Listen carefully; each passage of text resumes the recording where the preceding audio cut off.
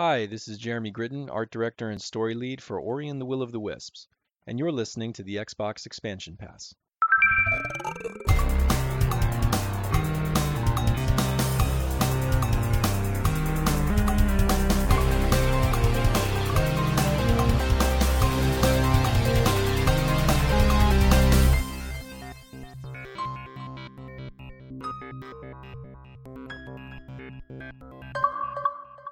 Welcome one, welcome all to episode 95 of the Xbox Expansion Pass, recorded on Sunday, August 15th, 2021.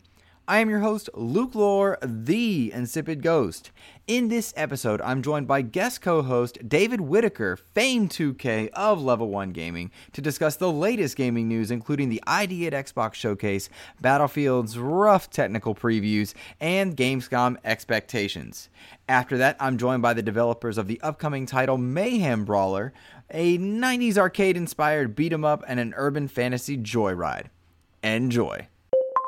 Yet another week of gaming is upon us and behind us. Welcome to XEP, discussing all things in the Gamerverse as they pertain to the Xbox ecosystem. And as I am wont to do each and every week, I like to start the show by offering words of kindness to those who have made my gaming week better. And this week we have two people on docket to offer words of kindness to. The first goes to Mr. High Ruler of the Assemble cast. This man has been pumping out content for Marvel's Avengers, which can be a tough road to travel, but as a fan of the game myself and looking forward to War for Wakanda, I've gotten up to be having a good old friendship with Mr. High Ruler, and so he's been making my gaming week better, and I wanted to give a shout out to him.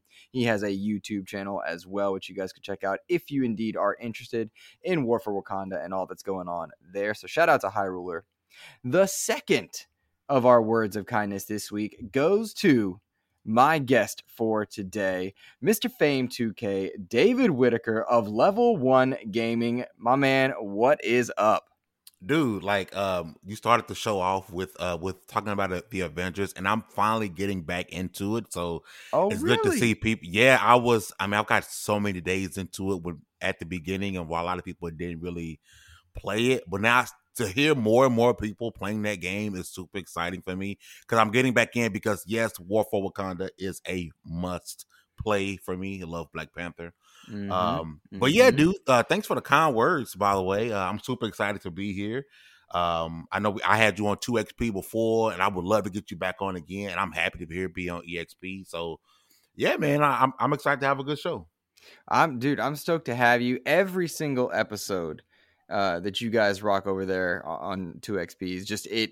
You make me laugh every single time in the best ways because you couple this insightfulness on gaming with a bit of humor every single time, and it just gets me. And it's exactly what we need in our gaming space. Good vibes. Nobody's throwing shade at anybody unless it's in jest and having a good time. Mm-hmm. And that's how it should be, man. And you've been getting a bit of attention yourself. I noticed my man Fame 2K over on one of my favorite shows, Podcast Unlocked. Is that right?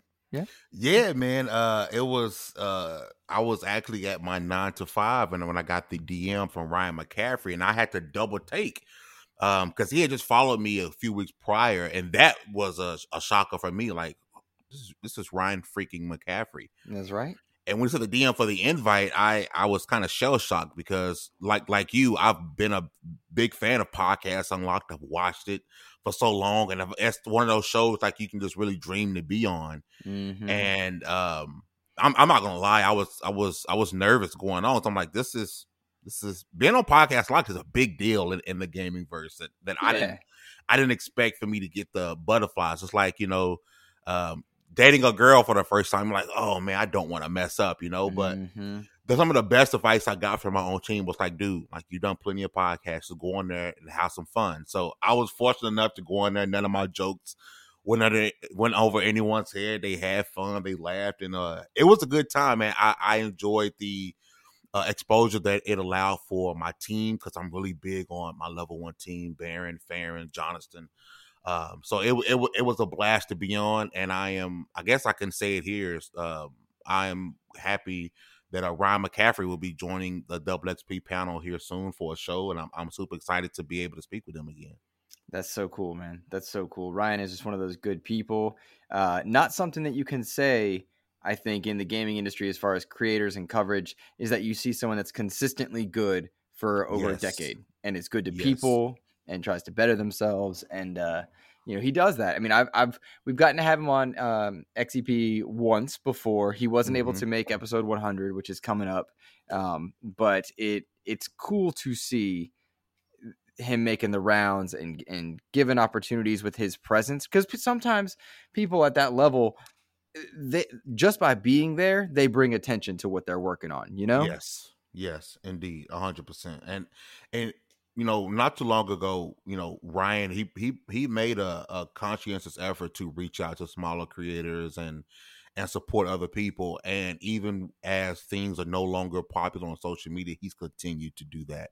I just want everyone to give Ryan his flowers, because he made a commitment. He had a plan in mind with maybe smaller creators, people he thought are awesome creators but aren't getting the attention, and he's bringing them on his show. He's coming on other people's shows. I think everyone needs to give Ryan his flowers, because he not just an amazing gaming content creator, just a great overall person, man. You get nothing but good vibes from Ryan.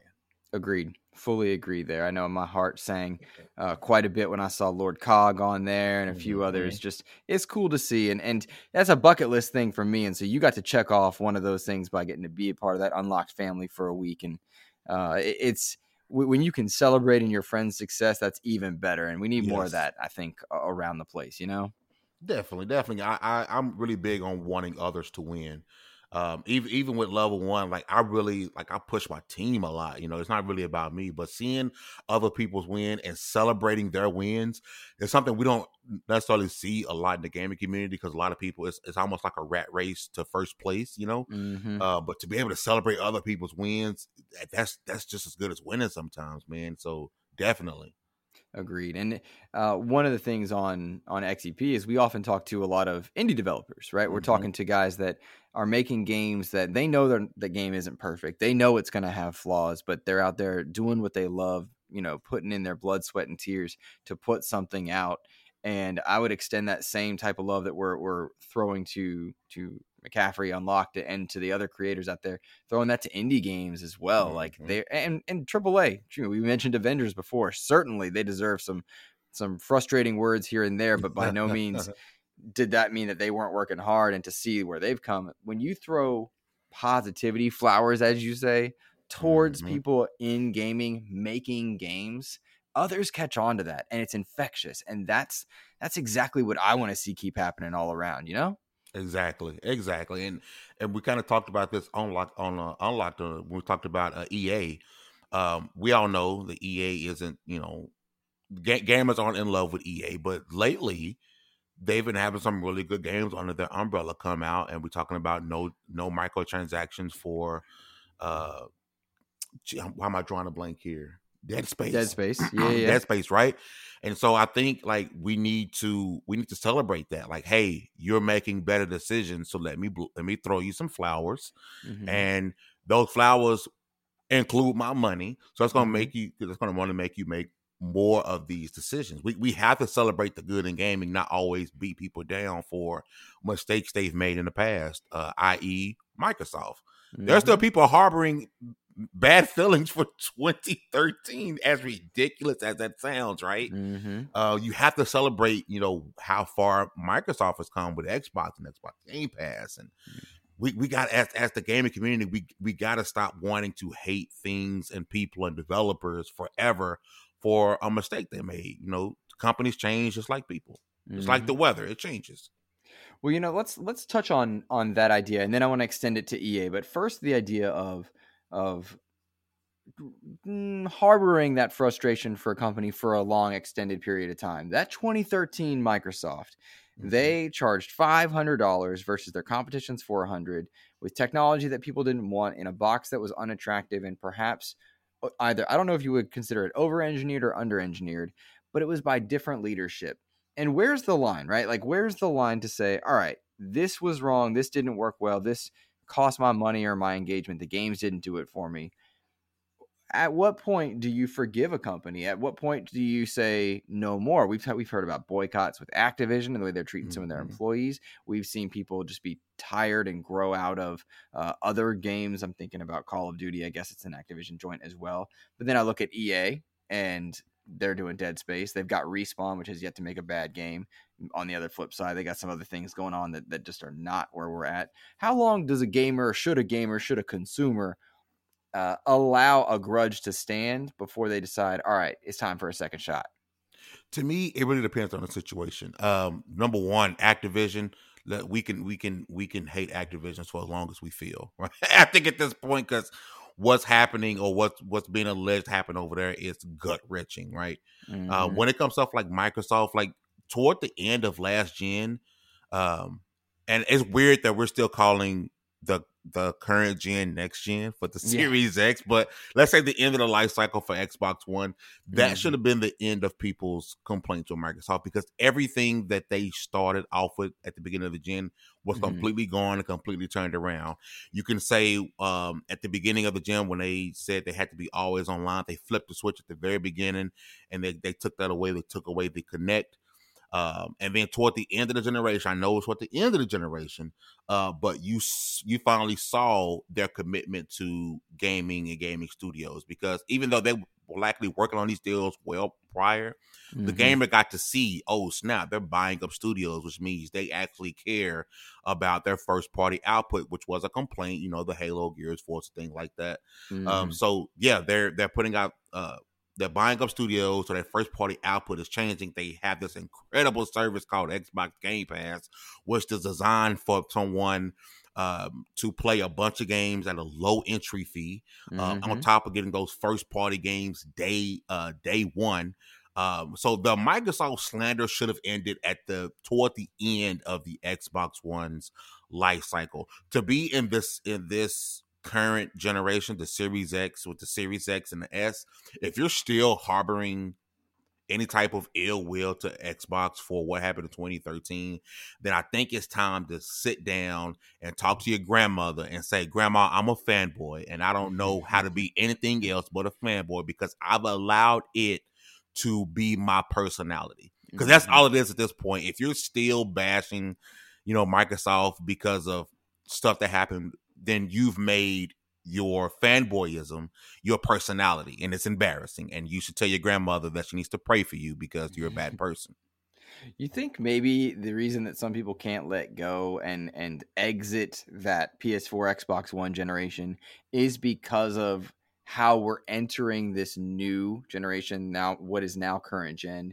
I mean, the majority of what I've played on my PS5 or my Xbox Series X, I mean, that's available on PS4 and Xbox One. It's all cross-gen right now. I think the only exclusive to this gen games that I've played are the Falconeer, the Medium, and Ratchet and Clank.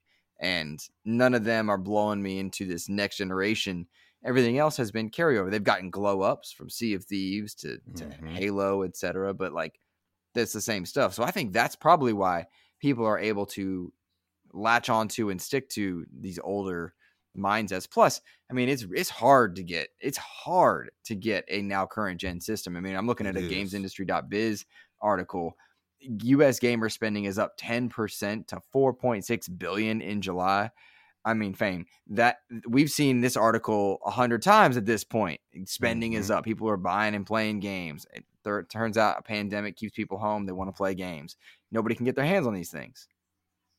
Yeah, and when I think the console that I've seen the most in stores is the Xbox Series S, and as great as a little machine that is, people want the PS5 and Series X, right? Yeah. But like you're saying, a lot of these games, except for a handful, are still on the Xbox One and the PS4. So if you have an Xbox, if I had a time machine, okay, I would go back and tell myself, hey, you don't really need that Series X right now. Because, I mean, yes, the load times and all that stuff is great. Quick resume is amazing, right? But I would go back and say, hey, you could spend that $500 on something else. And I love my Series X's. I love them. But if you have a 1X or a PS4 Pro, you're okay right now. Unless you just have to play Ratchet and Clank, you have to play the Medium, you have to play Dark Souls, you're okay. Because a lot of these games that are still still yet to release the Halo Infinites, the Horizon Forbidden West, the next God of War. All you need is a PS4 Pro or Xbox One X, and you can still play these games. Now, I do think that Microsoft, for all the heat they got for crossplay, they will be the company that goes this current gen only before Sony, because I really believe that Halo Infinite may be it. Halo Infinite and Forza Horizon 5. I keep forgetting the greatest racing franchise of all time is coming out pretty soon. I think we take that for granted on how good Forza is, right? I was going to say that. I was going to say, like, the problem is Horizons 3 and 4 are so god tier in racing that we just expect this one to be, and it's not special. You know what I'm saying? Yep. It's like, when Michael Jordan, right? Like, you expect for every game to be greatness. So you kind of go into it like, and if he has a regular game, you're like, what? Like, what's like? You need God to drop 30. Forbid he just be good, not great. Yes, and that's the problem I think Forza may run into, is that how do you improve perfection? Like, you're the best already.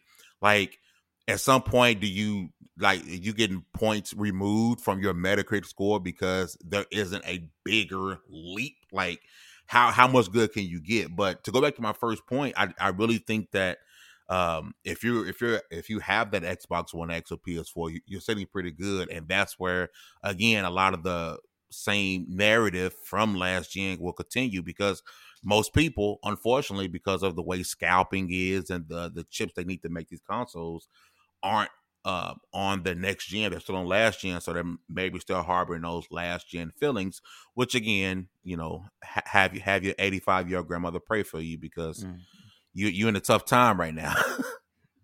You sure enough are. I will say, if you are still rocking that PS4 Pro, that Xbox One X right now, whatever you do not pick up a PS5 or Series X at your friend's house, because the moment you put hands on it and see those load times, you're changed. Go back.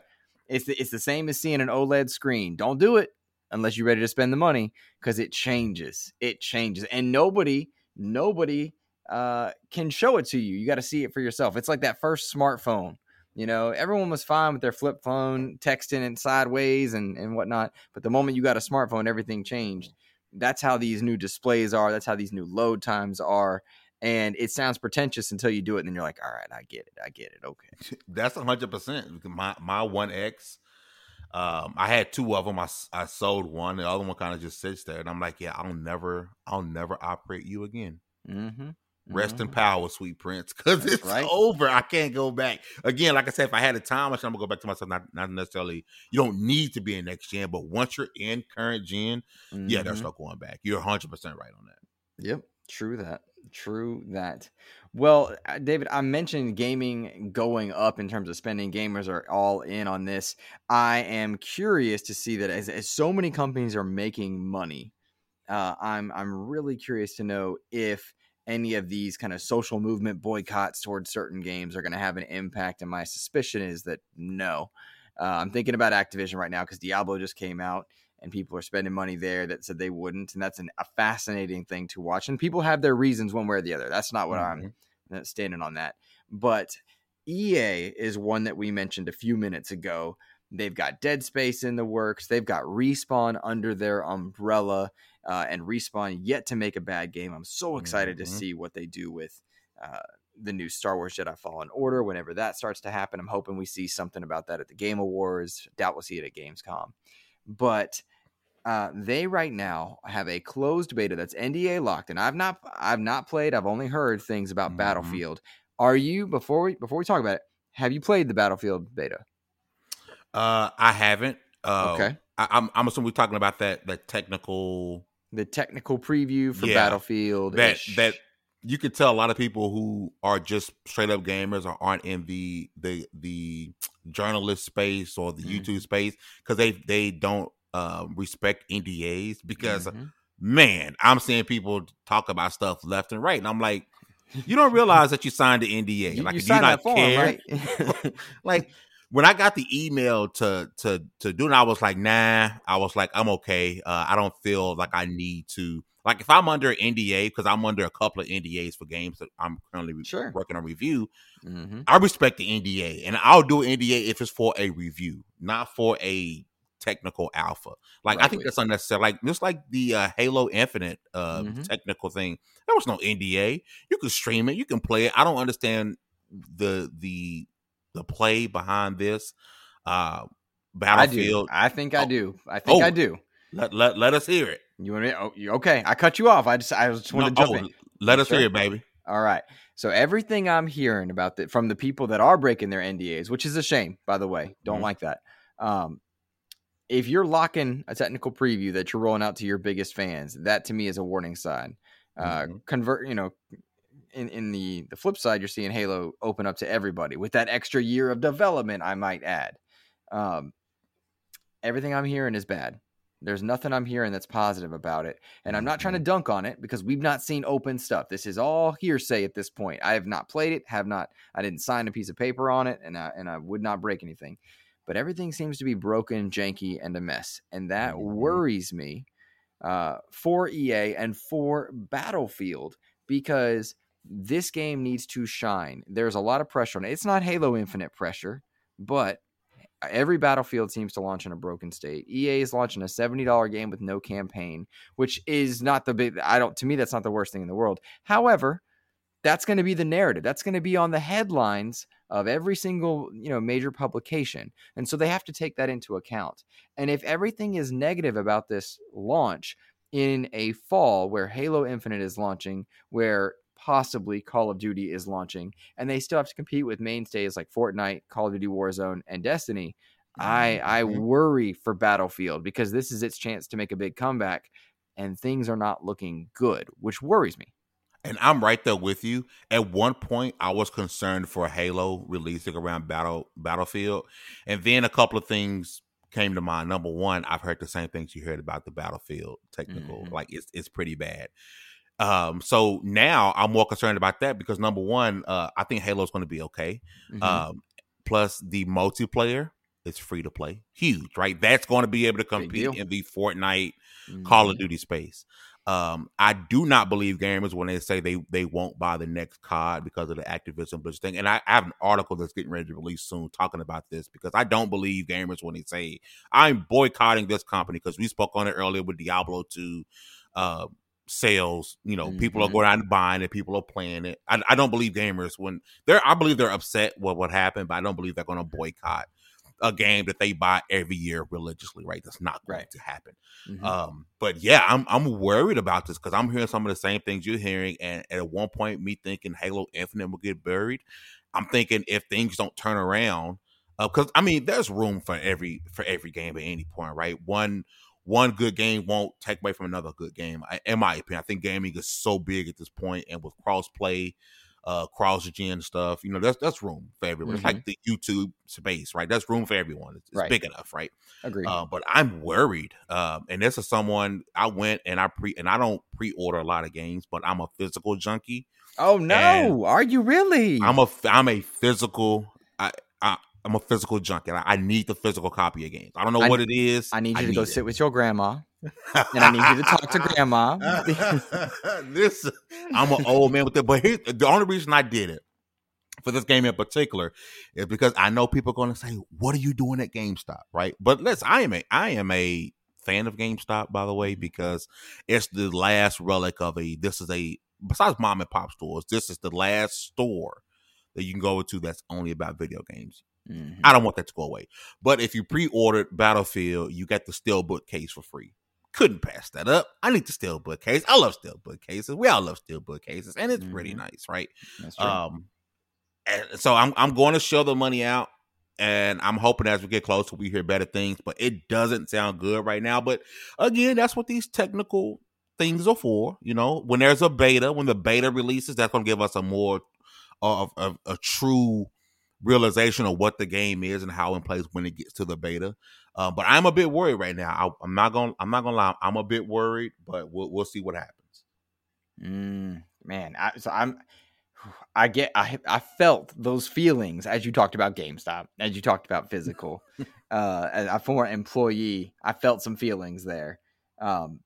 I do miss that vibe that GameStop used to give. I don't see it anymore. I don't feel it anymore. But Yeah. it's I do get it. And real talk, with physical, I don't even know where to put the stuff. That's why I can't do it. Like, where am I gonna put it? Where am I gonna put it? I'm constantly like creating shelves and stuff like that. It's just, I don't know, man. It's digital is the way. It is the wave. It's the way of the future. But it's just something about walking over to my collection, just looking at it and saying, yeah, like that's nice. Like I still got 360 games and all type of stuff. They're just nice to look at. And I don't know if it's the mid 30s. And well, we're around the same age, and you're all. I'm assuming you're all digital now, yeah. Yeah. See, I can't do it. Now, I'll buy digital if it's on, like, if it's a digital sale, and of course Game Pass, right? It's all digital, so I'm all of that. But I love to be able to walk in a GameStop, because you can walk into Walmart, Best Buy, Amazon, and you have to go to the gaming section. Absolutely. The moment I walk in GameStop, the store is the gaming section, right? I get it. That's why I'll always love it. I'll never hate them. If you don't like their used game policies, then don't buy used games, right? They still sell new games, right? But that's the one store you can walk in and everything in there is gaming related. And I don't want that to go away. Like, I do not want that to go away, because once it does, I'm not gonna walk all the way to the back of the game. Where's your video games at? I have to go into who really wants to be in Walmart? Like, you like, no one says, yeah, I want to go to Walmart. So, like, no one wants to be in Walmart, right? That ain't got nothing to do with the pandemic either. It's just like, yeah, nothing to do with the pandemic. No one actually wants to see the chick with the peanut M&M shorts on and looks like she has actual peanut M&Ms in those shorts. Like, no one actually wants to see this. So I want to be able to walk into GameStop, and I'm just surrounded by games. I'm surrounded by gamers, because I've had some of the best conversations in GameStop, even with the people who work there, from people who are shopping. And when it goes away, because it will, because it's a relic at this point, I am going to be a sad little thing. I will reminisce fondly of the good times. I don't think I would miss it in a substantial way. But I do hear what you are saying. It is not lost on me. It's not lost on me. Yeah, we there. We connecting. Round me back to Battlefield, though. I am of the mind that this bad boy is getting delayed. I'm of the mind that this is getting delayed. Now, there's a lot of fiscal stuff involved here, but I will say a franchise that's trying to make its comeback, that's struggling with a price point, that has investors to please.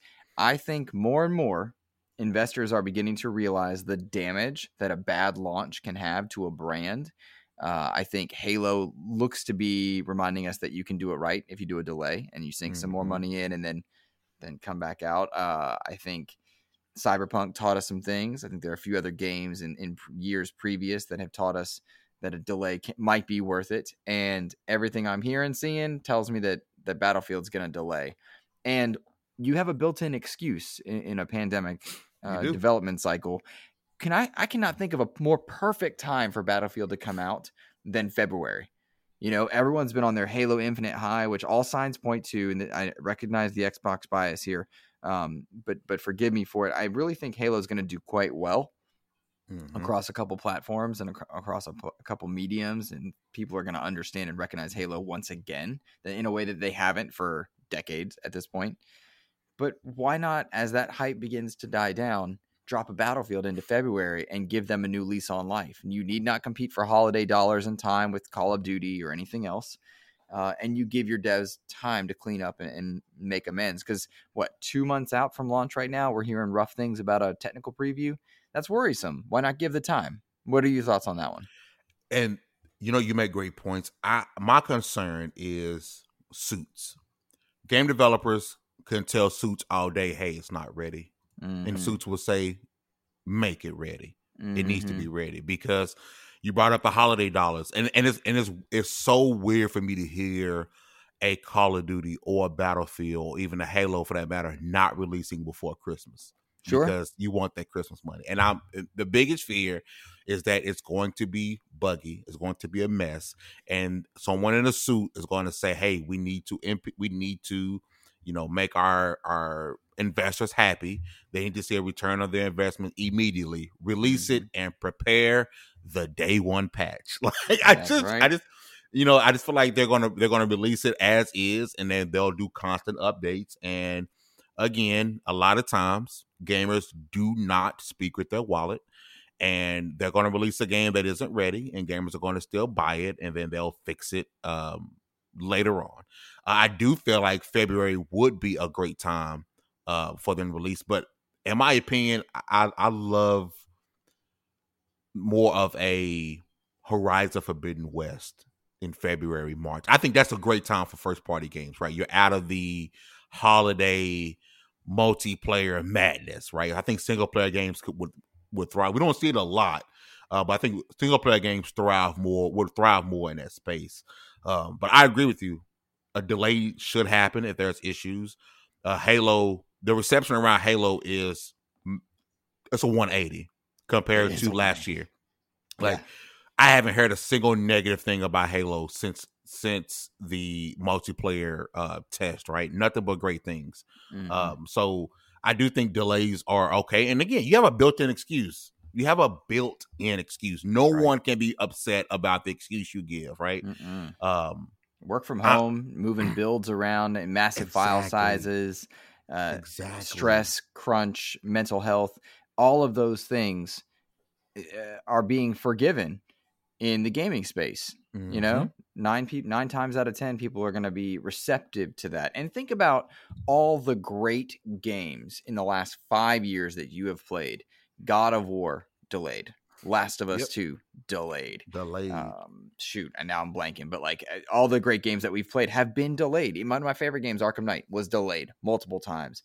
Halo Infinite delayed by a year. And that rough showing, which I liked because I love Halo, but like only I would like that, right? Only the fans were gonna like only that. the hardcore would. That's right. Would be okay with what was shown last year. And you can't sell Halo to just the hardcore because it's gonna die, and you got to sell it to everybody else. And that distance, that year time spent, has brought more people and excitement around. And my hope is that I want every big game to land on its feet, and developers to be given the time to do it. That built-in excuse, it makes sense. Sense. People are forgiven for delaying those things. Yep, 100%. Of course, like you said, we're not the ones funding. We're not the ones wearing the suits. And 9 times out of 10, those suits aren't playing the game, so they don't care either. And the suits will always win. They will. They will always win over the developer. As a developer, or someone in that space, you want to keep your job, and so if a suit says release it, and even if you don't want to, if it goes against everything you feel, you have a job to do. You have a boss. When a boss says do something, you're going to do it.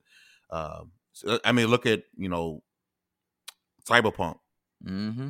Those suits. I mean, we've heard that. We heard it was because of the suits, right? It's out there. So that can definitely ruin a game. Yeah, it sure can. And how many games have launched too early and it took time to recover? Sea of Thieves, State of Decay, No Man's Sky, Avengers, which my listeners are probably like, Luke, calm down. You got a problem. And I'm saying like, yo, play that OLT, y'all. The game's good. War for Wakanda. He's back. T'Challa. Chris Judge is the voice. Let's do this. Dude, when I get back in, we got to make sure we link up because it's been a little bit. But most of my characters are still powered up. It's been a little bit since I played, but I definitely would love to link up with you because I don't have any more friends that still play the game. I think we all kind of walked away from it at the same time, but I'm excited to come back because I mean, come on, Chris Judge, War for Wakanda. It's going to be, and I've seen that pounce ability that, I'm so excited. It's weird. So real talk, I have bumped into some background info about it, and we know Spider-Man's coming to the PlayStation side. We also, there's another hero coming that I've had the privy to talk to somebody about for later on this year if timelines allow. The game's going in the right direction and making bank now, and I would not have seen that happening. I did not expect. I thought that game was going to be Wakanda and done. They're making a lot of money now, which is surprising, and the player count's slowly rising, but those MCU skins, man, I feel like I'm funding that. You know what, everybody? You are welcome. I took care of that Wakanda expansion. I single-handedly funded that bad boy. You know what the games need? They need to flip the crossplay switch. Oh, okay, so there's one of the things I bumped into. Sony's in the way of that, which is fascinating to me because No one's Not shocked. me. No one's shocked. And I do not want to spend time dunking on Sony. I cannot stand when you have console-specific shows that spend time dunking on the competition. Yeah, 100%. When you're in first place, you're afforded certain liberties, and one of them is controlling what you do. And as long as Sony's up top, making bank, selling the AAA wins and selling the most units, they get to kind of dictate. They also own Spider-Man, a powerful IP. And so, yeah, they're standing in the way. I know that Square Enix is trying to play nice with Sony, which is interesting. If you look at Square Enix's track record of late, they are doing a lot of Sony-specific things. A lot. Mm-hmm. Meanwhile, Crystal Dynamics a bit at odds on that front, right? They're the ones making Avengers. They're making Avengers for sure, but it's Square that's publishing, and Square wants to make nice with Sony. And it's just neat to see the layers, I guess is what I'm saying, to look at the layers and the monies that are coming. But Yuri Lowenthal is voicing Spider-Man, and they've got another hero on the way for this year that'll be available for Xbox players as well. I think fans will like her, and it's going to be pretty cool. It's pretty cool. Let's see. I want to get into a few other things. We've got some dope questions, by the way. Listeners wrote in with their what if questions, kind of thematic with the show. Some what if scenarios for Xbox, which is really cool. But I will say, in this past week, David, I don't know if you caught it, and I will openly say I did not catch it. There was an ID at Xbox showcase. Did you watch it before I go into my spiel? That thing happened, and someone had to tell me it happened. And I am just like your show here, I am big with indie developers. I love indie developers. I just released a review for Greek Memories of Azure, a developer that I met back in 2019 or 2018. I met them at PAX, and we formed a really good relationship. I interviewed them, and I love indie developers, right? And I was ashamed of myself that I didn't know this happened. And then when I found out it happened, I was like, am I going to sit here through a non-live 3-hour event? I was like, I can't do it. So luckily, someone inside the chat did timestamps. So I was able to go in and look at particular games that I was excited to see more of. So I didn't watch the whole thing, and I don't know how it went under the radar, but it did. Well, so that's kind of going to be the more poignant element of this conversation, because I'm an Xbox content creator, right? I did not know about this until the day prior, due to a press release that, honest to goodness, that email could not have been more stoic. It was like, hey, we're doing this thing. And I was at work, so I wouldn't have been able to watch it anyway. That said, all of the reception, all of my timelines that have been filled with tremendous positivity of late for a lot of the things that Xbox has been doing, particularly related to messaging, it could not have been more down on the format and the way that the content was delivered. And that frustrated me, because my understanding, first of all, ID at Xbox is an incredible program. This is everything I've heard from the many developers I've tried to talk to. They all seem fairly enamored with ID at Xbox. As a gamer and content creator, I'm not a fan of the ID at Xbox label, because it's difficult for the disinterested consumer to know what we're talking about. ID at Xbox doesn't really, you don't know what that is unless you're tuned in. Exactly. And these showcases that they're doing very much frustrate me, because we have so many wonderfully capable people in the content creation space and in the production space that there's no excuse to have bad interviewers or bad production in a showcase like this. People that are ill prepared to ask the right questions relevant to a game. That frustrates me a bit. And when you have people who are unfamiliar with the interview formats, or probably more likely, they don't prepare the developers with some of the basic questions they're going to face, kind of that minimal PR training that some of these brilliant people who are making our games should and deserve the chance to have. It makes for a disjointed showcase. And when it's stretched out, badly marketed, and difficult to find, it wasn't on certain channels. It should be available on every single Xbox platform. Exactly. I should be twitch.tv/Xbox, twitch.tv/ID at Xbox, YouTube, whatever it is, every single platform, it should be there. And it was difficult to find. And when people got there, it was difficult to know what game was being talked about. People weren't prepared for questions. There wasn't a producer in the ear of someone saying, all right, you're up for this next question. Don't forget to ask them about this. And that led to channels not being used, or the ones with lower follower counts. And it really bummed me out because who suffers at the end of the day?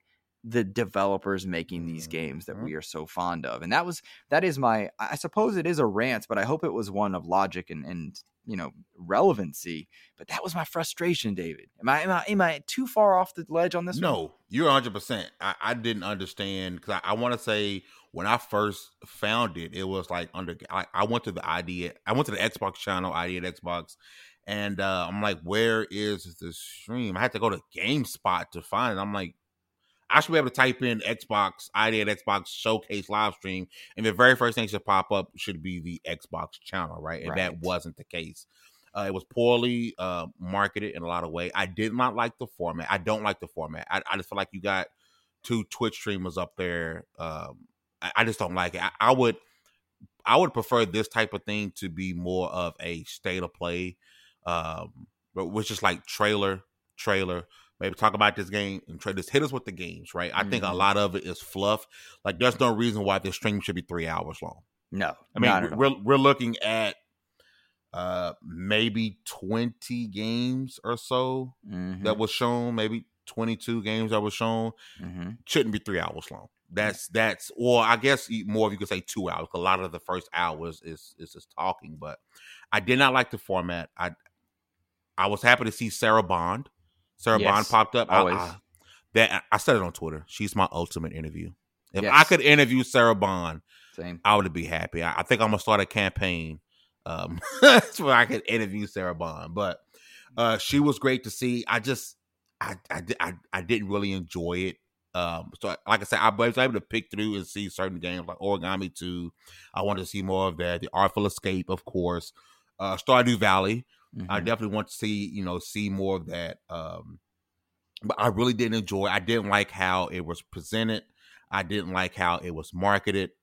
Again, I'm with you. I think the ID at Xbox thing, I think they need to rebrand it or rename it. But I do think what hurt, because even the GameSpot stream, 67,000 views, right? That's low for an what Xbox should be a big deal, right? Exactly. Because a lot of people, imagine we're in this community, in this industry, and we barely knew about it. Imagine a casual gamer. Yeah, they don't even know what they wouldn't know even to look it up. And it's doubly frustrating because I think about some of the great presentations we've had. The E3 showcase, the Xbox showcase, followed by the extended showcase with Paris Lily. That's how you do it, right? Like that's if you want. Oh wait, it's controlled, it's well produced. If you want to have interviews, even if they're not in person, like that, of course, was a very expensive thing to get people out there in chairs. But if you're going to have it digital, pre-produce it. That live format just doesn't match quality to properly showcase these games. Because when you cut those things out into YouTube trailers, which is an even smaller, more segmented audience, it looks disjointed. And that bums me out. And again, when I talk to so many indie developers, one of the things that's frustrating as an interviewer, frustrating is not the right word. One of the things that I note as an interviewer is that some of them haven't been run through just basic questions that they should be ready to answer. And when I used to work in sports, they would take all the athletes and they would give them an hour or so PR training. Just, hey, when somebody asks you this, give this type of answer, be ready for this question regularly. Like asking a developer about, what is your game about? That shouldn't be a 5-minute answer. You need to have an elevator pitch ready. And that's tough to do. But if you prep the developers ahead of time, then they suddenly look more prepared and you're more likely to tune in about their game. And I just wish that I would like to see that happen a bit more often so that everyone can best show the greatness that is their work. Because I mean, it's a freak of nature feat that games get made, pandemic or otherwise, that we have all this joy to play. I mean, I want that to be celebrated by people. Definitely. Definitely 100%. And some of the best games you can play you won't see on a commercial. You won't see it in a YouTube, advertisement. And so when you get a chance to highlight these type of games and highlight these developers, I think we owe it. Not again, like you had to say, we. Yeah, because we feel invested. That's why. Yes, that's why it happens. Yes, 100%. So I'm gonna stick with it. Like we owe it to them to be able to put their game in a better space, because the indie developer today is a AAA developer of tomorrow. That's right. That's right. And again, what we are criticizing is the format of distribution, not the program. ID at Xbox is incredible as a program, and I want to really double down on that one. And one of the things that has helped that, and I'll transition this topic into Xbox Game Pass, is that so many indies are showing up on Xbox Game Pass and getting their time of day, which is just great to see. I mean, Art of Rally just came out, which people are loving. Boyfriend Dungeon kind of surprise dropped into Game Pass, and while that's not my kind of game, a lot of people took to that. And the developer even tweeted out that their sales expectations were blown away, and that's with the game being available in Game Pass. Yet again, a reminder that program is good for sales and optics. I'm playing Hades right now. That's a little gem. I'm gonna just drop this on you, Dave. I don't know if you've heard about this game called Hades. If you've not, it's a little hidden gem. Very hidden. It's so hidden. Probably 60 on Metacritic. Probably a 60 on Metacritic. And that, of course, Metacritic, it rules all. Man, Hades is good. I get the hype, and I'm glad it's in every place. It was on Switch, but now it's on Game Pass for Xbox. It's available on PlayStation now. What a great game, dude. God, it's so good. I have it downloaded. I don't know if I'm ready to bang my head against the wall just yet. But I do have it downloaded, and I actually pre-downloaded when I got the chance, because I was excited about playing it. So once I can get through more of Remnant, then I'll switch over to Hades, because it definitely, from everything I'm hearing, it's one of those must-play experiences. It is a must-play experience, and that's coming off of my hype and excitement for Death's Door, which I adored, loved Death's Door. This game, Hades, is a special game, deserving of all the hype around it. I popped it in this morning so that I could talk about it on this show, because this weekend, I mean, I've been playing a lot of stuff. I've checked out the Back 4 Blood beta myself, went firsthand, because I spoke with Hearsay in last week's episode, so I wanted to go in firsthand, playing a few other titles that are set to come out, and I was really pleased with Hades immediately, and it felt rewarding, and I didn't feel like, even on those roguelite runs can turn people away. Oh, yeah. It's a great game. But, the Game Pass, great for indies. A lot of good stuff coming to it.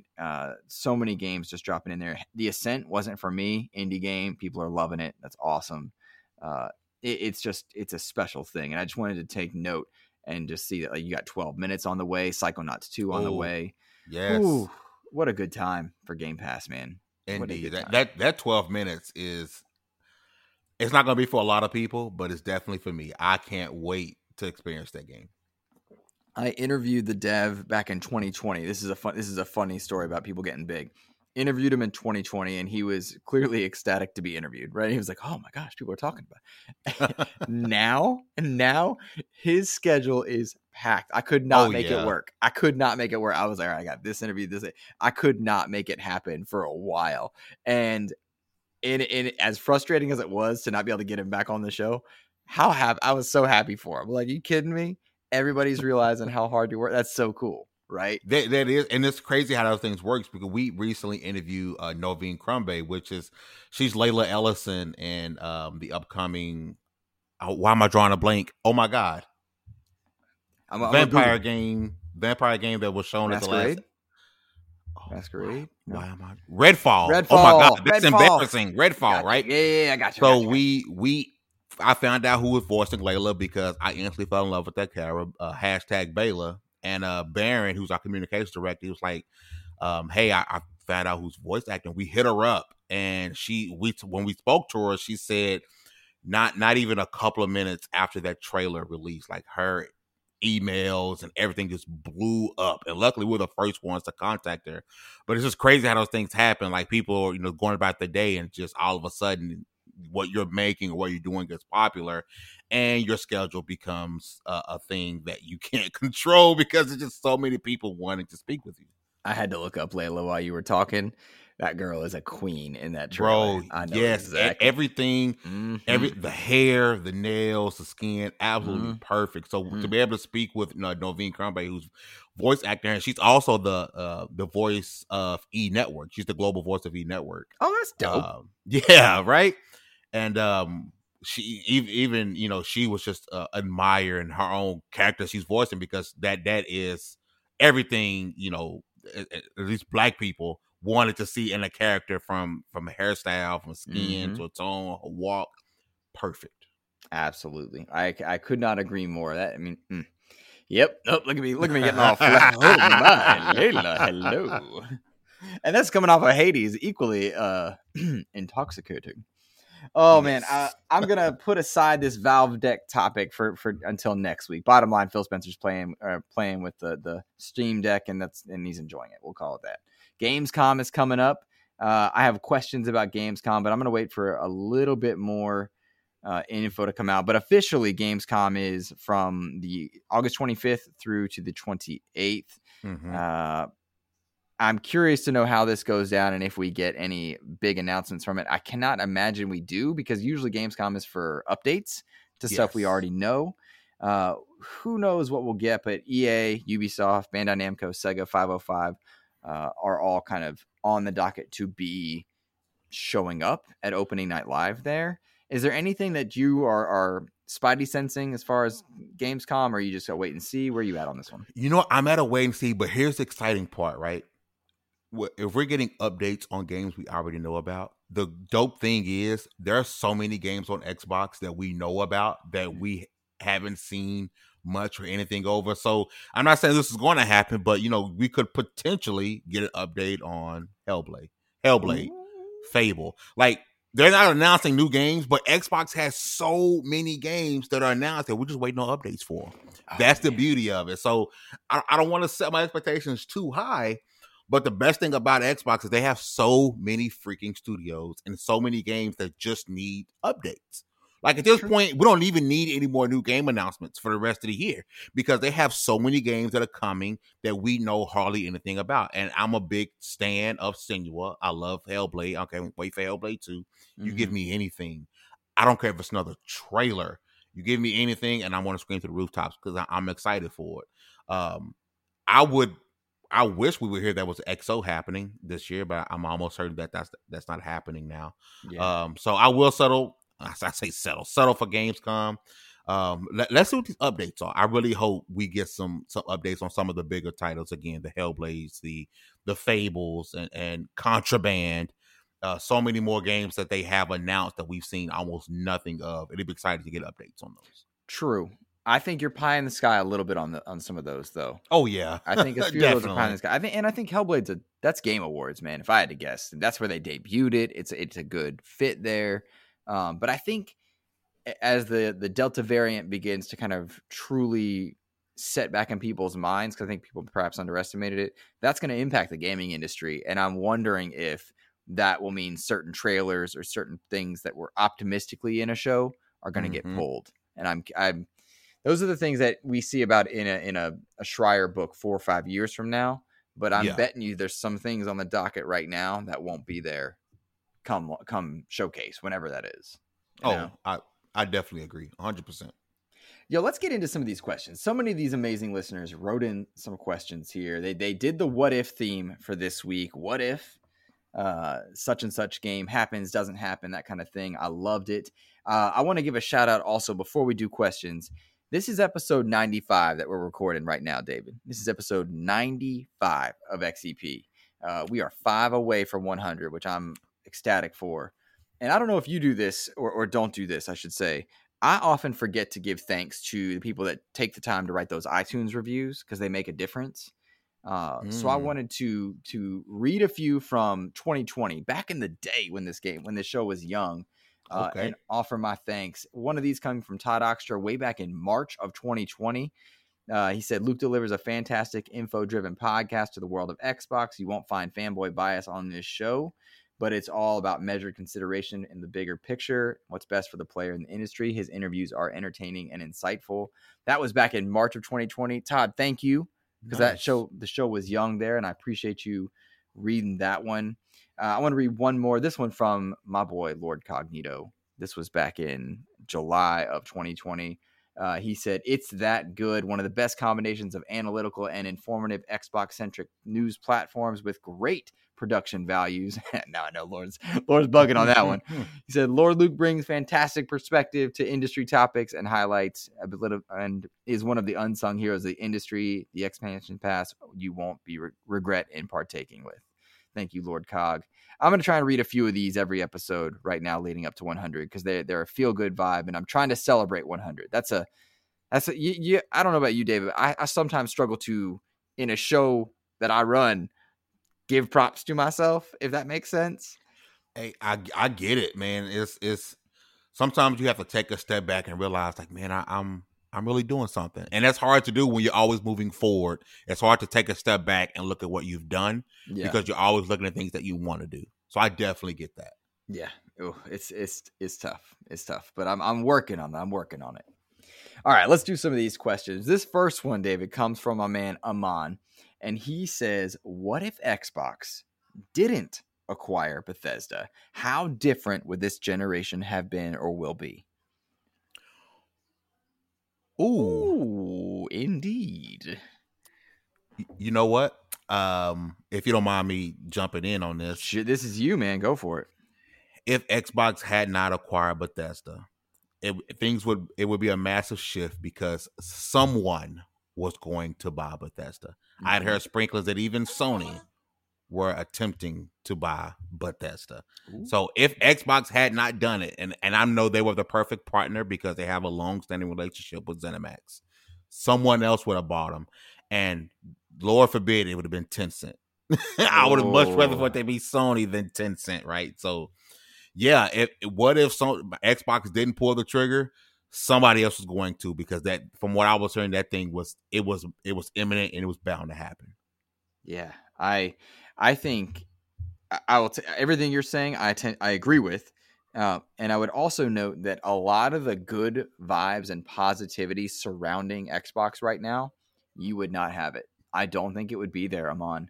I think really and truly, there was initial trepidation when you saw the paperwork about Xbox and Bethesda, but once those showcases where they were working together started rolling out and you saw the love between them on socials, and then you saw the game trailers kind of being together and you saw the way they were going to handle each other, that positivity is surrounding Microsoft. Right now, Xbox is on a strong upswing, right? Understandably so, because when you're that low in 2013, you only got to go up.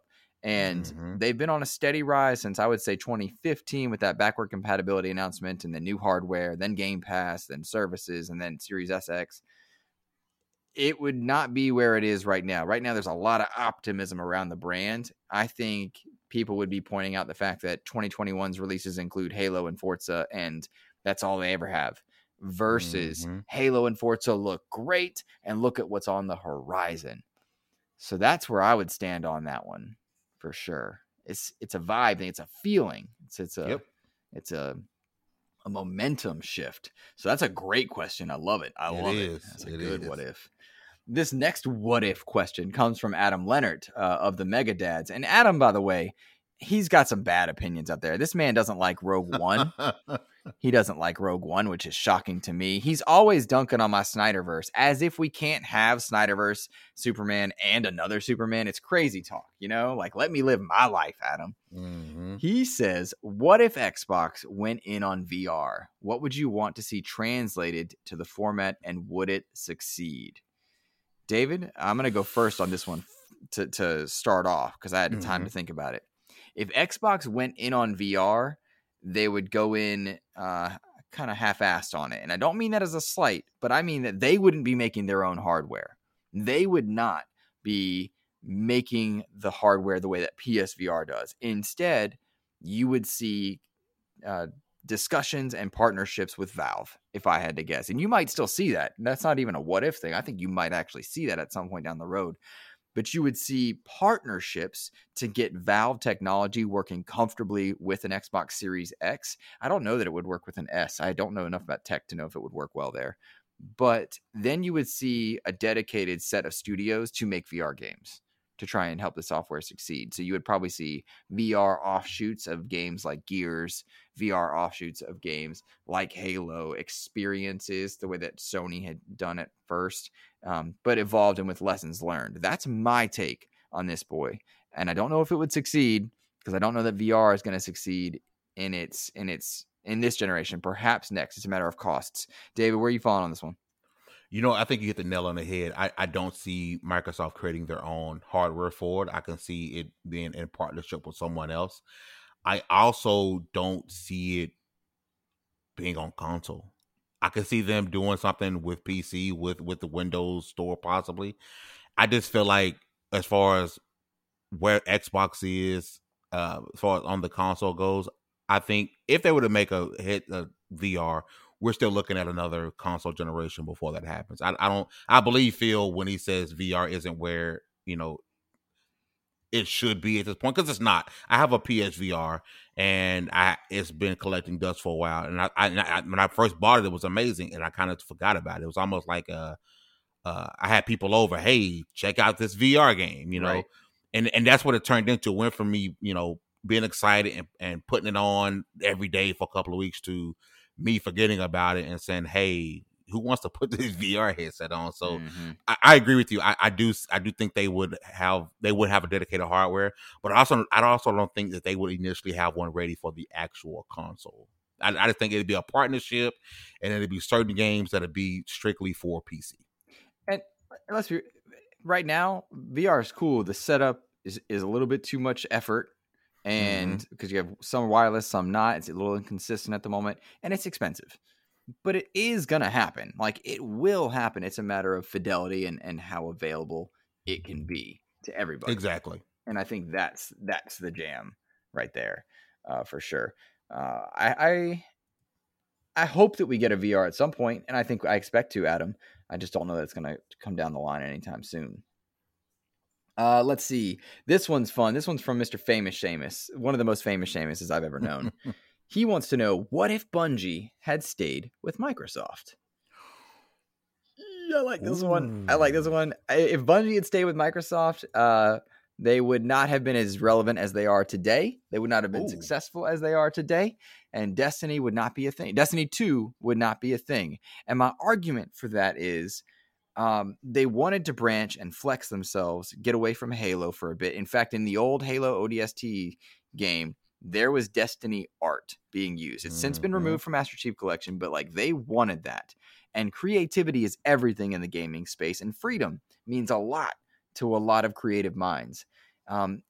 If they hadn't branched out, they would have been destined to keep making Halo, and everybody loves a comeback story. And in order to have a comeback story, you have to fall from grace. And that's what happened with Halo. And I'm thinking that Halo and Bungie are actually in better places in 2021 than they would have been prior, had they not kind of separated. Time heals all wounds, but absence makes the heart grow fonder. And they are riding high and working well together now, but they needed a break. And so I don't think Bungie would have found nearly the success that they have if they had stayed with Microsoft, and now they're in a good spot. I don't know. Where are you at on this one, Fane? I think if Bungie had stayed, Destiny wouldn't be a game until now with this Microsoft. We're hearing that, Coalition may be working on something different. They're no longer just, you make this game. We know Playground is doing Fable along with Forza. I think Destiny wouldn't be a game. I agree with you. I think Destiny would be a concept that we would be seeing now with this Xbox, with this Phil Spencer, with this change that we're getting, and the focus on first party, the focus on, dev creativity and flexibility and independence. And hey, we're just over here to see if you guys need anything from us. We would just now be getting Destiny, because that old Xbox, as bad as it may sound, would have kept having Bungie just do Halo. Halo is what you do. You do nothing else but Halo. So we wouldn't get Destiny until now, which would suck, but kind of amazing, because it will have a first time playing Destiny on a Series X. That kind of sounds cool. It sounds cool, but can you imagine the gaming landscape without the lessons of Destiny? Think about what Destiny has taught so many games about not being an MMO, but being live service, about letting you play with certain developers, certain like smaller strike teams and whatnot. Destiny's taught us a lot. And I think them splitting really did a lot for the industry in a way that maybe that wouldn't have happened. 100%. I agree. Yeah. Good question there. Let's do 2 more here. This one comes from my man, Mr. Lord James Suddy. It's not a what if question. This is, well, maybe it is a what if question. Maybe I'm just, let's see. He says, if you could create your perfect game, what types of features and gameplay would it have? Crossplay, multiplayer, single player, RPG, FPS, battle royale. Have fun with it. Perfect game. Lord James Suddy, for me, this is a DC game. Made in third-person action, where I can play as various DC heroes, where they all have their distinct feeling. Third-person action. It can be single-player and feel rewarding. Tons of fan service, enemies of all types. It's all about the Easter eggs and the little obscure enemies like Polka Dot Man, up to some of the massive ones like Darkseid. I should be able to play as Superman and him feel like Superman, play as Batman, and it feels like Batman. Shoot, Green Arrow gonna make an appearance. We're gonna be the Green Arrow hopping around trying to catch up with Batman, but he's just not quite as good. It's just how it is.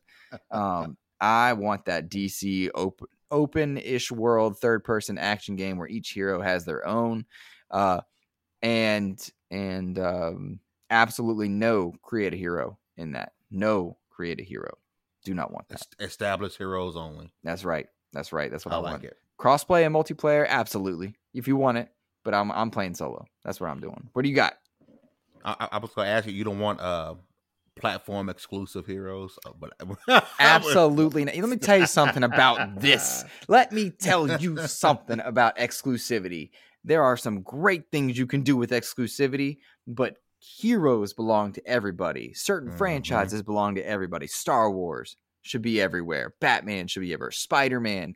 I love Insomniac. They made some of the best video games ever made for a superhero. That game should be everywhere. Heroes belong to everyone.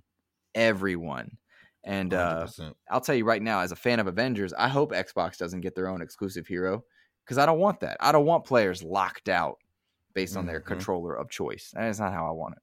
100%. Now, as far as the question goes, I'm have to cop out on this one. Okay. I think if you asked me this 10 years ago, I'll have an answer. I think my gaming tastes have changed so much over the last 5 to 6 years that I don't even know what I want anymore. Like, I'm like, hey, I'm not a creator like that. Hey, you developer, go make a game and let me try it and I'll see if I like it. I don't know if I could create a game right now because I wouldn't know where to go. I am so into so many different styles of games now.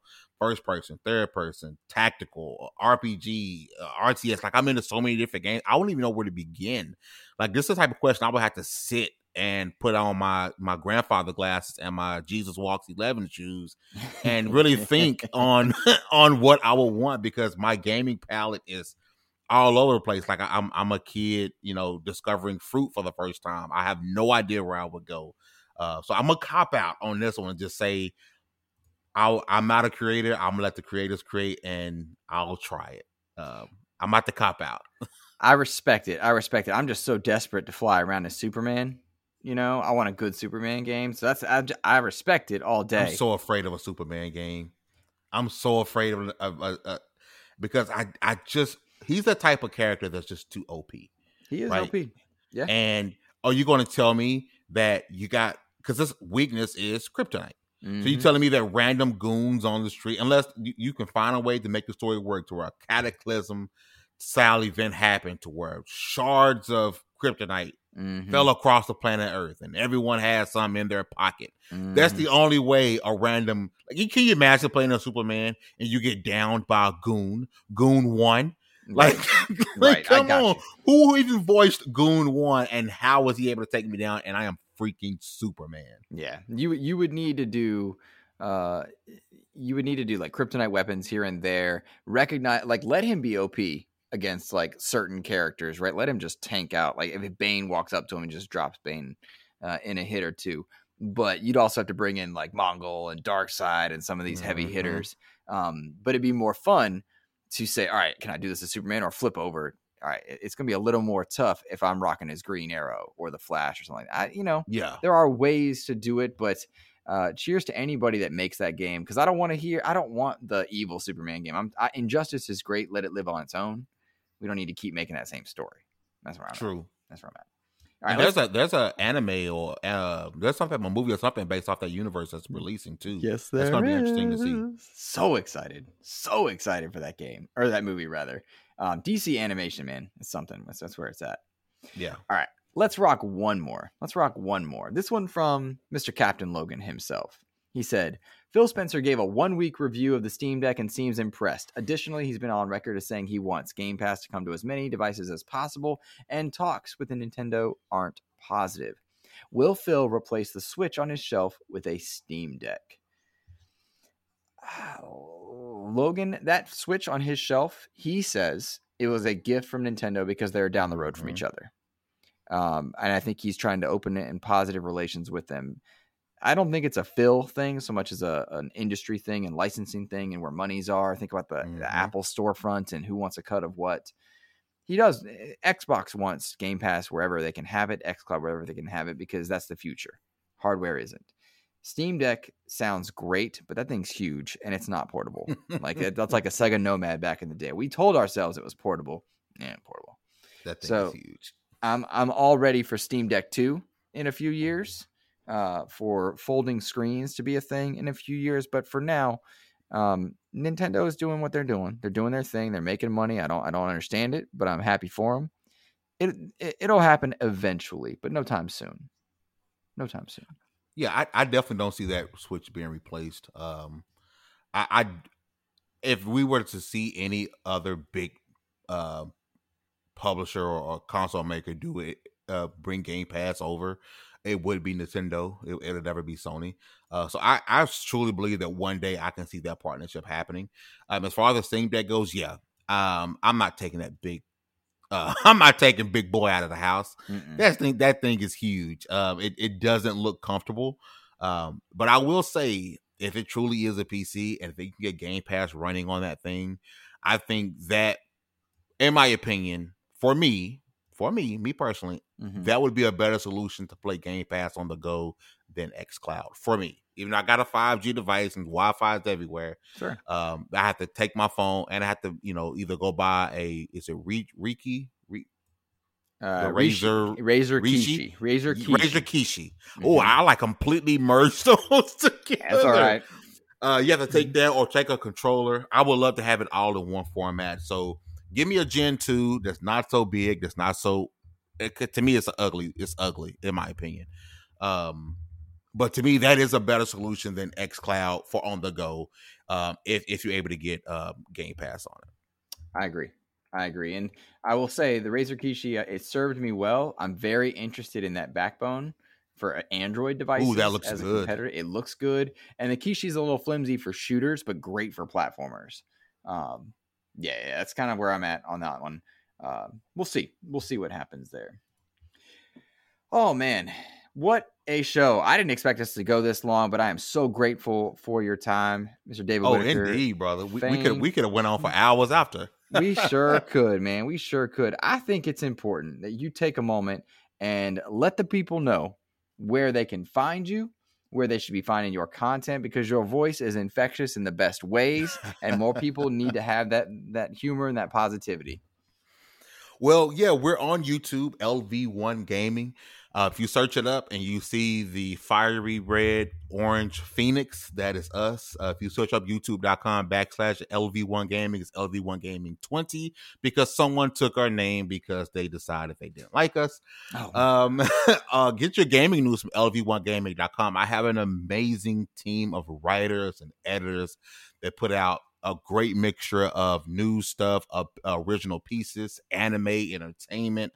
Some great work being done over there. I love my writing team to no end. We do shows on our YouTube now 7 days a week. Can you believe it? Monday, I do a show just my own. Tuesday is a bit of a flux right now. We do have a show in place of it. Unfortunately, we lost one of the members of our team, Trevor, who passed away suddenly. So sorry to hear that, my friend. We're still kind of reeling from that. So the Tuesday show is on hiatus until the other co-host of that show is ready for it to return. But we do shows 7 days a week. We never ask people, hey, make sure you come over here and definitely subscribe. We tell people just give us a chance to entertain you. We have different personalities 7 days a week. One of those shows I'm quite sure will be entertaining. And our flagship show is on Wednesdays, the Double XP Podcast. We take all the podcast co-hosts from the other shows and we do a show together on Wednesdays. And that's when you get our Jeff Grubbs or the Ryan McCaffreys, our big interviews. They come onto our Double XP Podcast. And yeah, man, I'm definitely appreciative of you having me on today. I definitely would love to do this again. I definitely want to get you back on 2XP again because it's going to always be because I want to say you were the tornado episode, correct? I was the tornado episode. You're the tornado episode, and I felt so bad, but it's like everything in my house is going off. Yeah, you might want to shelter because there's tornadoes all around you. And we definitely got to get you back on. It's no longer tornado season, so we can get you on and have a full-blown episode. I'm down for it, my friend. I'm excited for it. Yes, sir. We'll do it when we can. No tornadoes necessary for sure. Dear listeners, thank you so much for listening to this portion of XEP episode 95. I'm going to send you now to an interview with developers Hero Concept, who are making the game that is out this week called Mayhem Brawler. It is a 2D pixelated action game in the vein of Streets of Rage. We talk with Serkan Ose of Hero Concept, as well as Aaron Murcechi. Oh my gosh, Aaron, I'm so sorry. They are going to talk to us about their game, what they're doing with that 90s arcade vibe and that urban fantasy beat 'em up, as they say. I hope you enjoy that and give Hero Concepts Mayhem Brawler a look. That's it for me this week. Have a wonderful gaming week, everybody. Take care.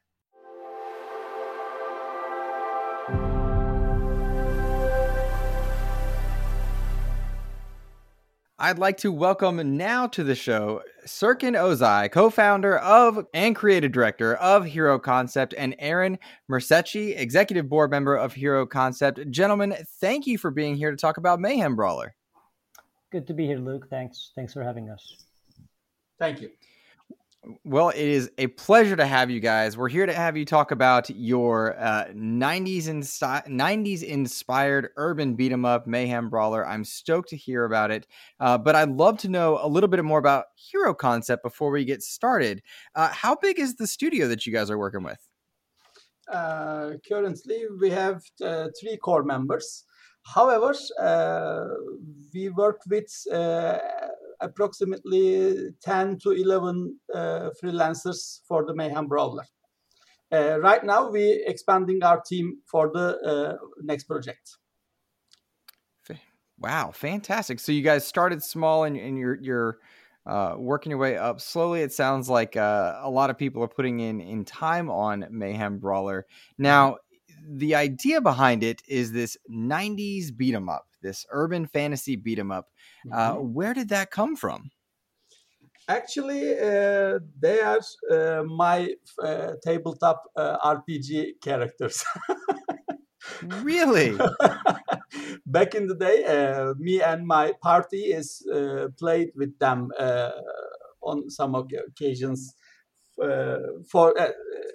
Of course, I'm a Dungeons and Dragons player. However, when I start boring with the sword and sorcery genre, jump to the superhero. Then these characters start to pop up. For example, Dolphin was one of the first characters. Then Star is Born, also Trouble.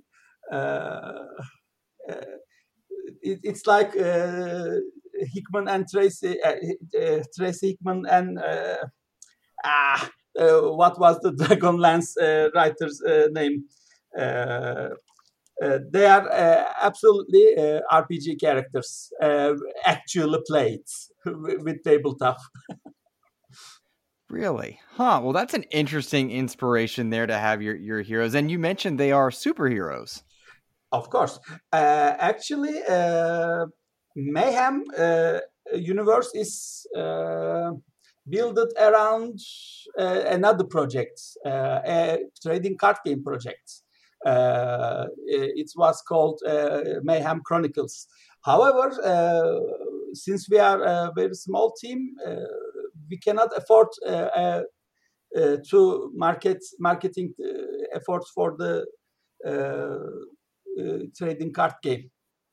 But look, what I want to do is I want to take a step back from what Serkan has been saying, if you don't mind me, and kind of get to the point of why we are framing this game and this universe the way Serkan has been telling.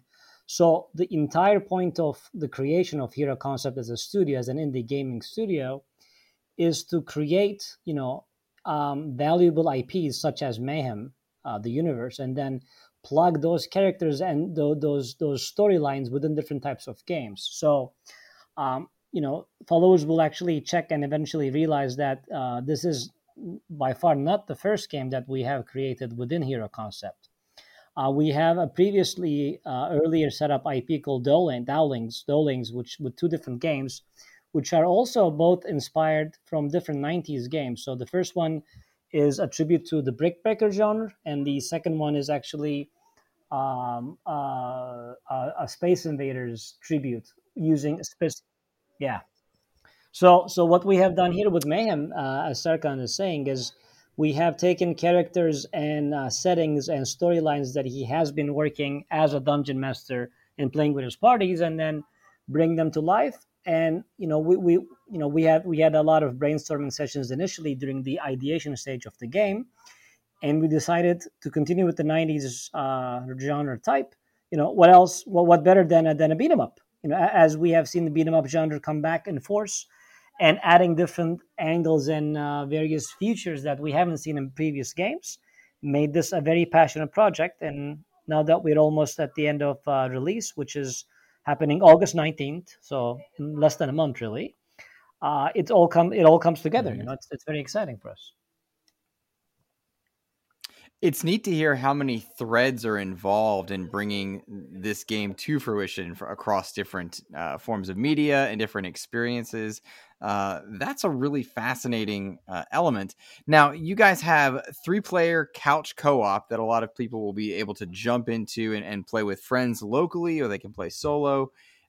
These superheroes, as it were, are creative and silly and wild, because as we're watching cutscenes, there's also a social media feed on the right side of the screen as well. And look, we're on those feeds. We have all the people commenting are Hero Concept team members. So you'll see our names pop up and comment something wacky quite frequently. So that's our way of staying in the game rather than drawing us in as a character or something. That's wild. How did you guys land on that as an idea? Actually, I don't have an answer for this. Just showed in my mind. No. So the way it came to be is so obviously we want the entire game to have a comic book look. I mean, as you'll see in the demo, I'm sure you've played, and the visuals, we have pushed very hard for a comic book style drawing, and this is all hand driven and drawn animation. So it's very painstakingly detailed, and the longest time we've spent in the development section is with the artwork. With the backgrounds, the characters. I cannot imagine the time it took everyone in the team to get this thing done. So naturally, what we wanted to do, transitioning from level to level, is to keep the comic book feel. And what better way to describe it than to have the comic book strip, screen by screen explanation of the storyline. And we wanted to kind of keep it dynamic rather than just seeing what's unfolding. And social media is a big part of everyone. And we have been seeing a lot of indie and gaming people reacting through Twitter. So we figured to have a Twitter feed that is kind of keeping the player at least not as bored during transitions. And if they're interested, and I know it is a beat 'em up game at heart, so ultimately people are more interested in punching or kicking people. But for those who are interested in the lore and the storyline, it keeps it much more engaging than just watching an interim screen. Mm-hmm. Also, we have many things to tell about the Mayhem universe. So we need a supportive part for the game. So we created social media feeds. It's sometimes funny, sometimes cringy, sometimes informative, but ultimately it's really fun, and it's tell many things about the game. Serkan makes a very good point. So, I mean, I think the narration device that we're putting in ultimately comes to fruition when you proceed onto the later stages of the game, because one of the key uniqueness that we're offering through Mayhem Brawler is the fact that based on the choices that the player makes at the end of each stage, after each boss fight, there is an option, or there's a choice screen asking you which action you'd like to follow, similar to the books you've been reading as a child. I'm sure you've looked at those too in the past. And based on the decisions that you have taken, you will end up in one of the 3 endings that we have, which means you'll end up in a completely different part of the Mayhem universe with a different type of mobs, final boss. The storyline will be completely different. It'll eventually make sense if you play it, again and again, and so you can see the different endings blend into each other. But we want to increase the level of curiosity, the level of engagement, and ultimately the replay value of a beat 'em up game, because the classic beat 'em ups that you're playing, you go through them once, you've seen everything, nothing's new to you. So we want to keep it fresh, and we have a lot of good players in the mix now. So we want those people who can, crush through the game in the first few hours to come back and keep playing it, not only for different endings, but we also will have a speedrunning feature built into the game, so that we can have more replay and watchability value, because a lot of people enjoy watching video games and playing it. I mean, I'm on the latter part, but we have to keep the options open. Certainly. And the idea of distinct endings in a brawler, I think, is really exciting, particularly one with 3 distinct endings. And I was noticing when I watched gameplay of the game that players will be making different choices in different elements in between levels. Is that correct? Mm-hmm. Yep. Yes. By the way, final 3 level alternatives, totally different, totally new enemies, never recycled from previous levels, totally different final decisions and conclusions. So I personally so excited about this. So I'm still playing the game. This is really important. We start developing since I think 2 years. 2 years we developing the game, and I'm still playing the game with great joy. This is really important for the developers, because at some point replay, test, replay, debug is becomes a boring period. But sure. I'm still playing the game. It's always a good sign when the developer enjoys playing what they've been playing, even though they've been working on it for years at a time. So I think that bodes well for the future. Yep. I actually think about I'm the level designer too. This means I played than other developers than 2 or 3 more times. Man. So Mayhem Brawler, it's hand drawn. You've been working on it for 2 years, 3 distinct endings, 3-player couch co-op, and my understanding is that you guys have over 10 different bosses. I think 12 bosses throughout the game. 12, but a playthrough formed with 7 different levels. But in game we have 12 levels. So you need to play at least 3 times to see all levels and all endings. Okay. This is a dangerous question. What's a typical playthrough length for a game like Mayhem Brawler for your guys' work? How long would it take to go through from the beginning to one of the endings?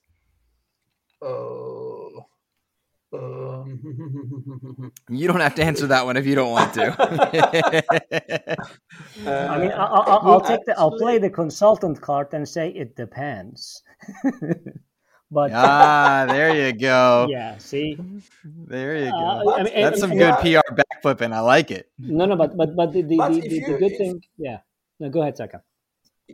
If you are an expert beat 'em up player, and you can play easy or normal mode, which is cadet and officer mode in game terms, you can see all endings 3 playthrough times, maybe 3 hours, maybe 2 hours, I don't know. You can buy it from Steam, and if you complete the game, then you can refund. Nah, we don't want anyone doing that. We don't want that. But this is a thing. No, so well, tell me this. Oh, go ahead, Aaron, please. So the good thing about the AI that we have built into the game is, depending on how you're playing or how many people are joining in and out, the game kind of balances itself. So if you're playing couch co-op with 3 people, you get a lot more enemies. The health bars are stronger. Their breakpoints are stronger. But there is there are a few interesting features that you will not be able to find in a traditional, even currently released and played through beat 'em up. So we do have a block button, which is not very oftenly used in a beat 'em up game, and given the difficulty level of the type of different mobs that we have, because here we have different factions. We have werewolves, we have vampires, we have spellcasters. We have combinations of all those things that I mentioned. So if you don't really build on your technique growing up further into the levels, you will eventually get stuck. So you have to be able to figure out how to actively use blocking versus using of weapons and specials. And we also have a large list of different buffs and debuffs that you can either give the mobs or you can receive from them. So you can have bleeding effects, dizzying effects, shielding effects. So learning all of these early on are crucial in terms of how well you can go through the levels. I want to interrupt for just a minute then on that point, because for any listener that's not tracking kind of our descriptions here, your beat 'em up is reminiscent of, say, Streets of Rage and Comic Zone and some of those styles. But as I watch gameplay, I see status effects above these different characters, those shields and those bleeding effects. And that's what you're talking about. Am I correct? Yes, of course. We have three basic debuffs. Bleeds, exposed, and dazed. These explanations embed with the game, so I will not explain here. But however, it's open a gate for the tactical play. So our high score system even encourages the tactical play.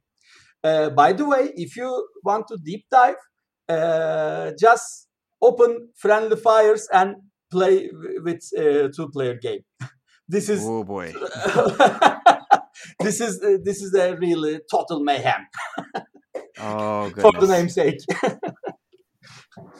Oh goodness! I can only imagine the slapping on the couch if I've got friendly fire on and I'm reaching next to my partner over there. Goodness, that sounds like a good time. Yeah, no, that's very tricky. Yeah.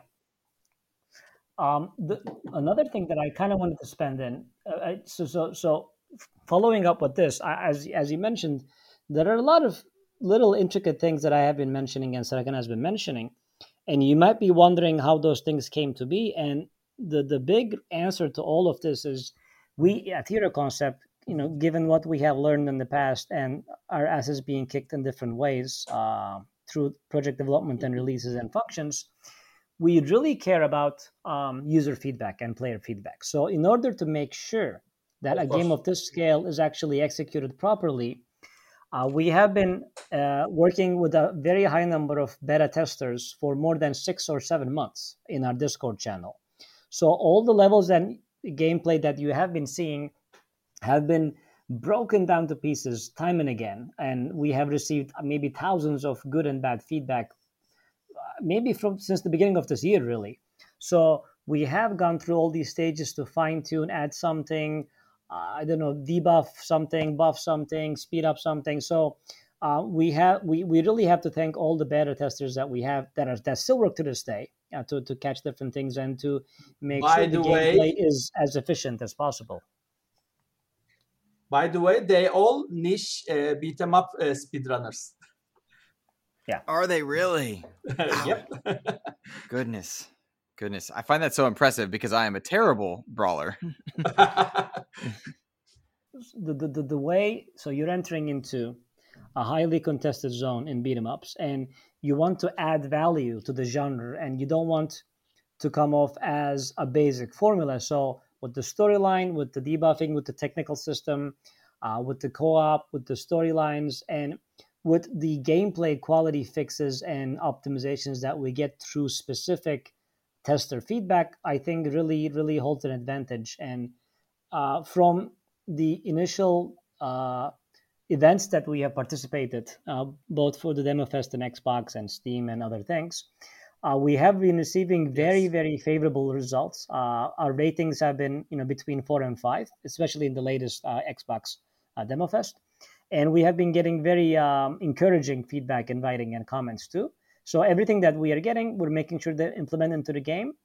And I can already tell that our team is currently working on the first major update of the game, of the first patch of the game, even before the game is launched in less than a month's time. So this should show people who are watching closely or listening closely that our team is always listening, adapting, and optimizing. Well, that brings up a question from a listener, Famous Seamus, who played your game, I believe, at a Demo Fest. He said, I really enjoyed the improvements you made on the game from last year's Demo Fest to this year's Demo Fest.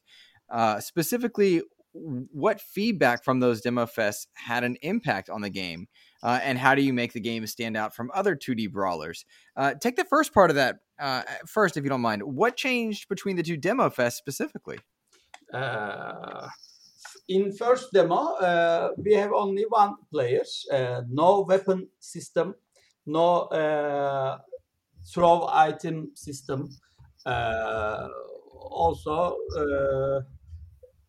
our situation condition system was experimental there. And also, it was only a one-stage demo, so we weren't able to demonstrate the fact that you can actually make choices throughout the game. So one of the biggest points of the game wasn't, you couldn't figure out that was what was going on with the game if you're just simply playing a level of quintessentially basic beat-em-up game, and then it just says thank you for playing. So it was kind of a testing ground for us. Interesting. Now, were you guys pleased with kind of the improvement in that year's time? Maybe we can talk about the next improvements. I don't know if you prefer, of course. Please feel free. Okay. We will expand the combo system.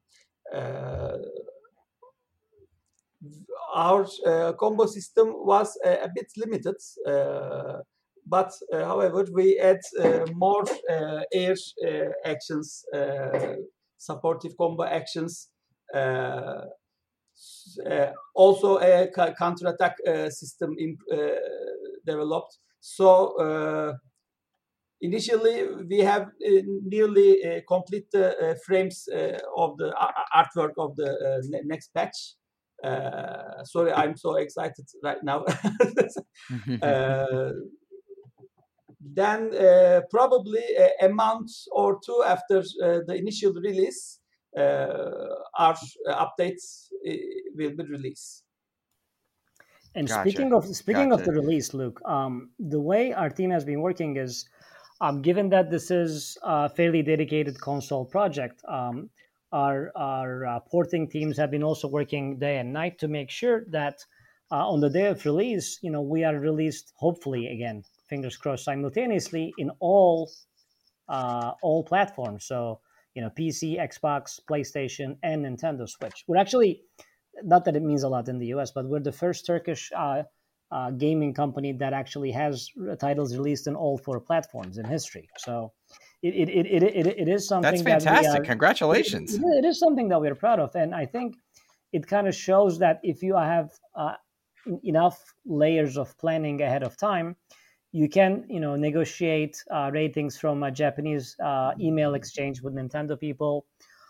Make sure that the Xbox and PlayStation guys are also in line, and to be able to have this kind of game available really in every console that you can imagine is something that we're very excited about, and hopefully we'll be able to deliver the same experience. And I know that some genre enthusiasts do enjoy having these games in more than one platform, and the target crowd of this type of game do own at least two of these systems. I mean, they may have a gaming PC and an Xbox, or they may have a Switch, I don't know, and a PlayStation. So the fact that they'll be able to play this game in multiple consoles simultaneously is a big value added and a big psychological win, for Hero Concept too. Is it difficult to balance so many release, I should not say that Windows, release regions, consoles, and distributors? Is that a difficult thing for a team like your size? Because to be the first Turkish studio to really do this, that's a wonderful accomplishment, and congratulations. Thank you. And yes, it's very difficult and time and energy consuming period. So I'm excited, but also I'm really tired. I can imagine that release date's coming soon, and you're looking forward to hopefully some downtime at some point in the future. Yes, as we speak before, currently we are in a holiday sacrificial feast. So I'm trying to gather my energy and spirits right now. Well, you guys are, a little less than a month out from release. You are releasing on multiple platforms. I would love it if you would recap for listeners where they can go to purchase the game, depending on whatever system they are on. I mean, of course, it's the Xbox Expansion Pass, but it's available in multiple places, price points, and then just what you're excited about hearing from the community once the game does release. Okay, Eren, can you? Sure. So, thank you again. So, as I said earlier, the game will launch hopefully on August 19th in all platforms, including PC. So it'll be on Steam. So if you're a PC gamer, you can already go on Steam and put it onto your wish list. And once it goes live, you can go ahead and download it. With Xbox, it is going to be also on the online store to download on the same date. Xbox One and Series X, of course. Yes, so for both versions. Again, and for Xbox, it is already available for pre-order, right, Serkan? Mm-hmm. So for Xbox, you can already go purchase it if you want. With Nintendo, it is also on their website. It's also going to be delivered the same day. And this will be for Switch. And for PlayStation, it's currently for PlayStation 4 only. And really, the only reason behind that is... No. 4 and 5. Okay. So that we got fixed. Okay, because initially we didn't have the dev kit for PlayStation 5. So now that we have it, that's good. Okay. Mm-hmm. It was an interesting process, but I'm sure it got done at the last minute. So for across all the platforms, it will be available, and the price point that we are seeing in the US is $19.99 for the entire game. And once you have it, you have the entire game, and we may be interested in doing some DLCs in the future, depending on customer feedback, potentially with additional characters, levels, different modes that you have maybe seen elsewhere. But ultimately, what we want to show people is that traditional bowler / beat 'em up genre is alive and well, and there are very exciting titles coming in later this year. And we're really excited to be in the middle of all these big names, and we are fairly confident that the type of story and the setup that we're providing is really going to excite long-time fans of the genre. And based on all the feedback and direction that we'll get from them, it'll help us to optimize what we have in place and also contribute ideas for the follow-up projects. So we're really excited, and again, the Twitch and the Discord channel is alive and well, popping. We're always happy to see more people. Our social media is very active in getting touch back and forth. So we're always open to suggestions, messages, encouragement, really anything and everything. So we're a very responsive company on social media, and we're a small company, but we're hopefully going to be one of the more sustained IP developers within the different types of genres of games. And hopefully, if you're looking back in 4 to 5 years and you're thinking 90s games or 90s games tribute genres, we hope to see Hero Concept as one of the leading figures within the realm, for now and forever. Well, listeners, you can find them on Twitter as well at Hero Concept, and definitely do wishlist that if you're on Steam. Check it out if you're on PlayStation, Xbox, or Switch for sure. I am so appreciative of your time today, guys, and I'm so looking forward to release. Thank you for joining me. Thank you. Really excited. Thank you very much, Luke. Really appreciate